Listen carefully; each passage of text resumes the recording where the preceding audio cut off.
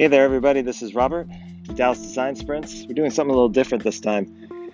In that, I'm recording directly to my phone. Normally, I'm recording through microphones, and I'm in a studio and all that fun stuff, but I wanted to give the Anchor app a try and see how this goes. So there's no intro, no fancy jazz or anything like that. We're just going to talk a bit about experimentation. Experimentation is going to be the theme of the day.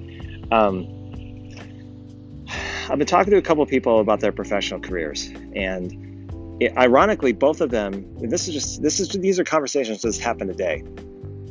Both of them are in situations, but one relatively new and the other one, it's been there for a couple months or so, where their environment, that they've realized that when they came into the job, it was one set of expectations, but when they came into the job after the interview and they were accepted and everything else, it's a completely different world, or it's something where it's like, whoa, I wasn't expecting this at all. One of them is really struggling, and part of it is that the organization or the group or the boss that they're working with doesn't really understand what they do, and they're kind of struggling to figure out, okay, do I start looking for another position, or do I try to make this work? I mean, there can be a million answers like you can go with, or different directions. But one of the things that I try to emphasize is really the opportunity that you have you have the job, you're there on the job, and it may not be perfect. It's probably not going to be ideally what you want. You're going to be dealing with jerks and process and politics, and all of that's kind of in the mix. But what you do have is a set amount of time, unless you pitch the whole thing, where you can really experiment. And what I mean by experiment is you can reach out and network. You can try different things. You can try different tools, processes, ways to approach conversations. You can read a book like Kim Scott's Radical Candor, and you can use that as a platform for talking to someone candidly about your point of view. You can read, I forget the name of it, I think it's called Never Split the Difference, which is a book about negotiation and trying some of the tactics in that. There's always ample room within the context of your job to try things that aren't going to, endanger your employment, but you can really try and experiment with, getting along with people professionally, seeing how you can try a new way of doing work, and so on. Now, how does this relate to design sprints? Well, the main thing with design sprints is that it is pretty much one big experimentation. I mean, you're kind of going through a 4 or 5 day process. You're going through a lot of structured exercises, but in essence, you're experimenting with different ideas during design,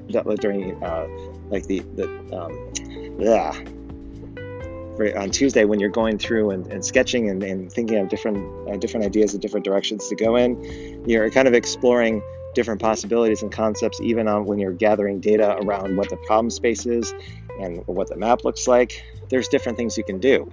I always encourage people who are starting off with design sprints or are doing them currently, understand that the design sprint process is a recipe at its heart. It's a set of processes and tools and steps to get to a certain conclusion. The one that's popularized by Jake Knapp's sprint book was for startups. Since then, there have been a ton of other sprints that have been published with lesser known, but are just as effective in certain situations. I want to say his last name is Margolis. In case you can tell, I'm bad with names, great with faces, which doesn't work in real life very well. But there's the research sprint, where it's a sprint that emphasizes research. McKinsey has concept sprints, which are more strategic in nature. I was just talking to someone today, her name is Sabrina, about something they're doing with brain sprints. It's interesting to say, okay, are you speeding up my brain with a sprint, or what exactly is that? But in essence, it's the design sprint process is meant to be experimented with. One of the thoughts I had after talking with Sabrina was, since in Europe, where she's from, in Stuttgart, their service design is something in Europe that, from what I understand, is fairly popular in some circles. I thought that for what you're doing on Monday to try to figure out where the opportunity is and get all the data, a service design blueprint could be perfect for that particular day, given its context and what the problem is. But that's what I'm talking about.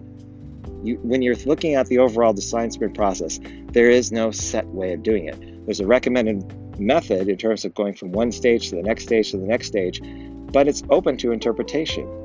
Prototyping day, the whole virtual design sprint and doing in November is positing the notion of the hypothesis that you can take an idea, you can actually create a demo or a prototype at the end of your iteration and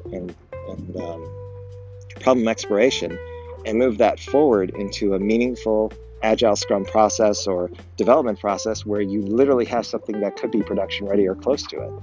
That's the kind of thing I'm talking about. So when we're talking about experimentation, really consider your options when it comes to design sprints. You might find that come a year from now, the design sprint process is going to seem quaint.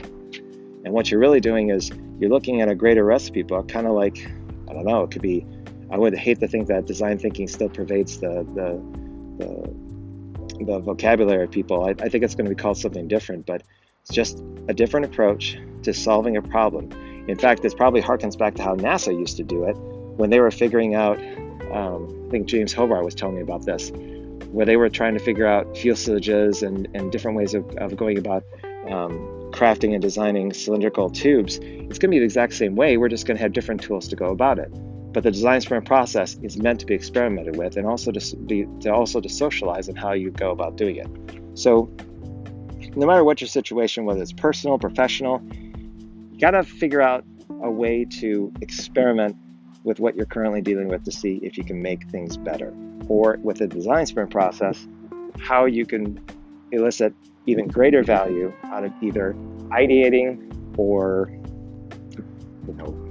coming to your prototype, your demo with your audience and figuring out if they really find value in that as well. So that's it for this week or today. Maybe I'll do this again in a couple days, see what happens. But I'm going to stop now because there's nothing much else to say. Thanks for listening for this quick podcast. Again, if you want to tell me what you want to hear in the future, please let me know. This is really an open forum. I'm going to pick a topic else without anybody else telling me what they'd like to hear. So talk to you next time, whenever the recording comes around. And thanks for listening. Appreciate it. Bye-bye.